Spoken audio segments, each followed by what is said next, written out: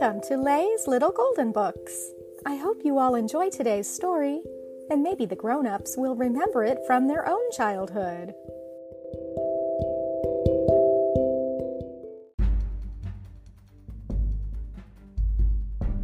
Walt Disney's Paul Revere by Erwin Shapiro, a little golden book originally from 1957.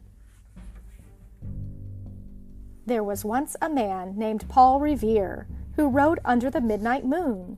He knew he might never return, but he went riding for liberty, because he wanted a country without a king, a country where all men could be free. Paul Revere was a silversmith in old Boston town. If anything could be made of silver, Paul Revere could make it.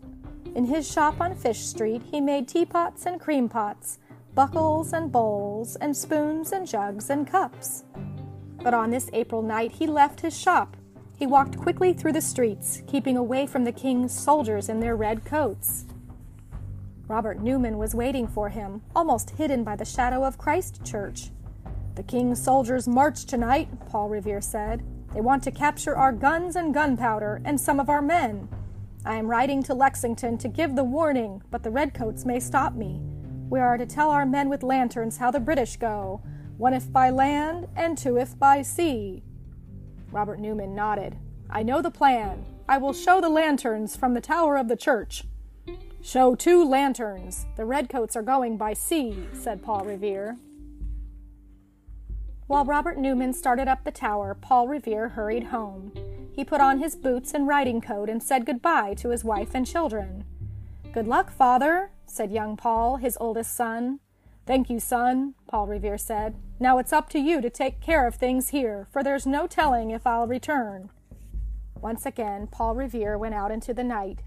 With 2 friends, he went to the river bank where he had hidden a rowboat. "My spurs," he said. "I've forgotten my spurs. How can I ride without them?" Then he saw that his dog had followed him. Writing a note to Mrs. Revere, he tied it to the dog. "Home, boy," he said. "Home as fast as you can." The dog was back in a few minutes, and tied around his neck were the spurs. "Ah, that's better," said Paul Revere. Getting into the boat, Paul Revere and his friends began to row across the river. Floating on the water was the ship Somerset.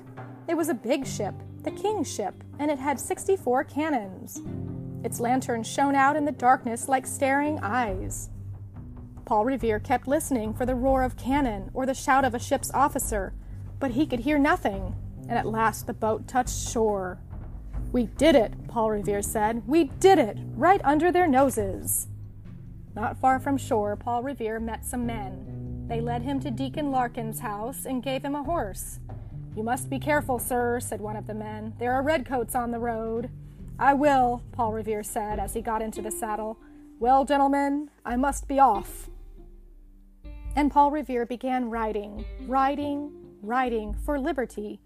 Past fields and meadows, past orchards and farms he rode. Brooks and streams flashed by in the moonlight, and in all the world there was no sound but the rush of wind and the thud of the horse's hoofs on the road. Then ahead of him he saw 2 men on horseback. Their pistols gleamed in the moonlight. "Soldiers," Paul Revere said. "Redcoats."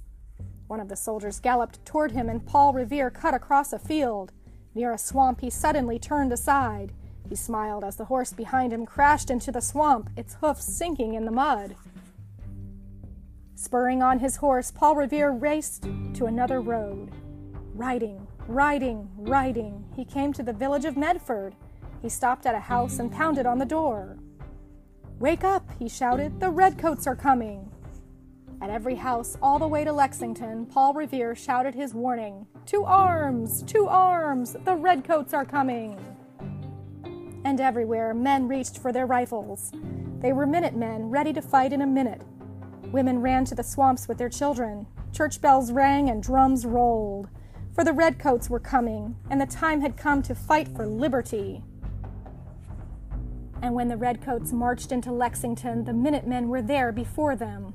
A shot was fired, and the battle started, and the battle was the start of a great war. For years the war went on, and when the war was over, there was a new country. the United States of America. It was a country without a king, where all men could be free.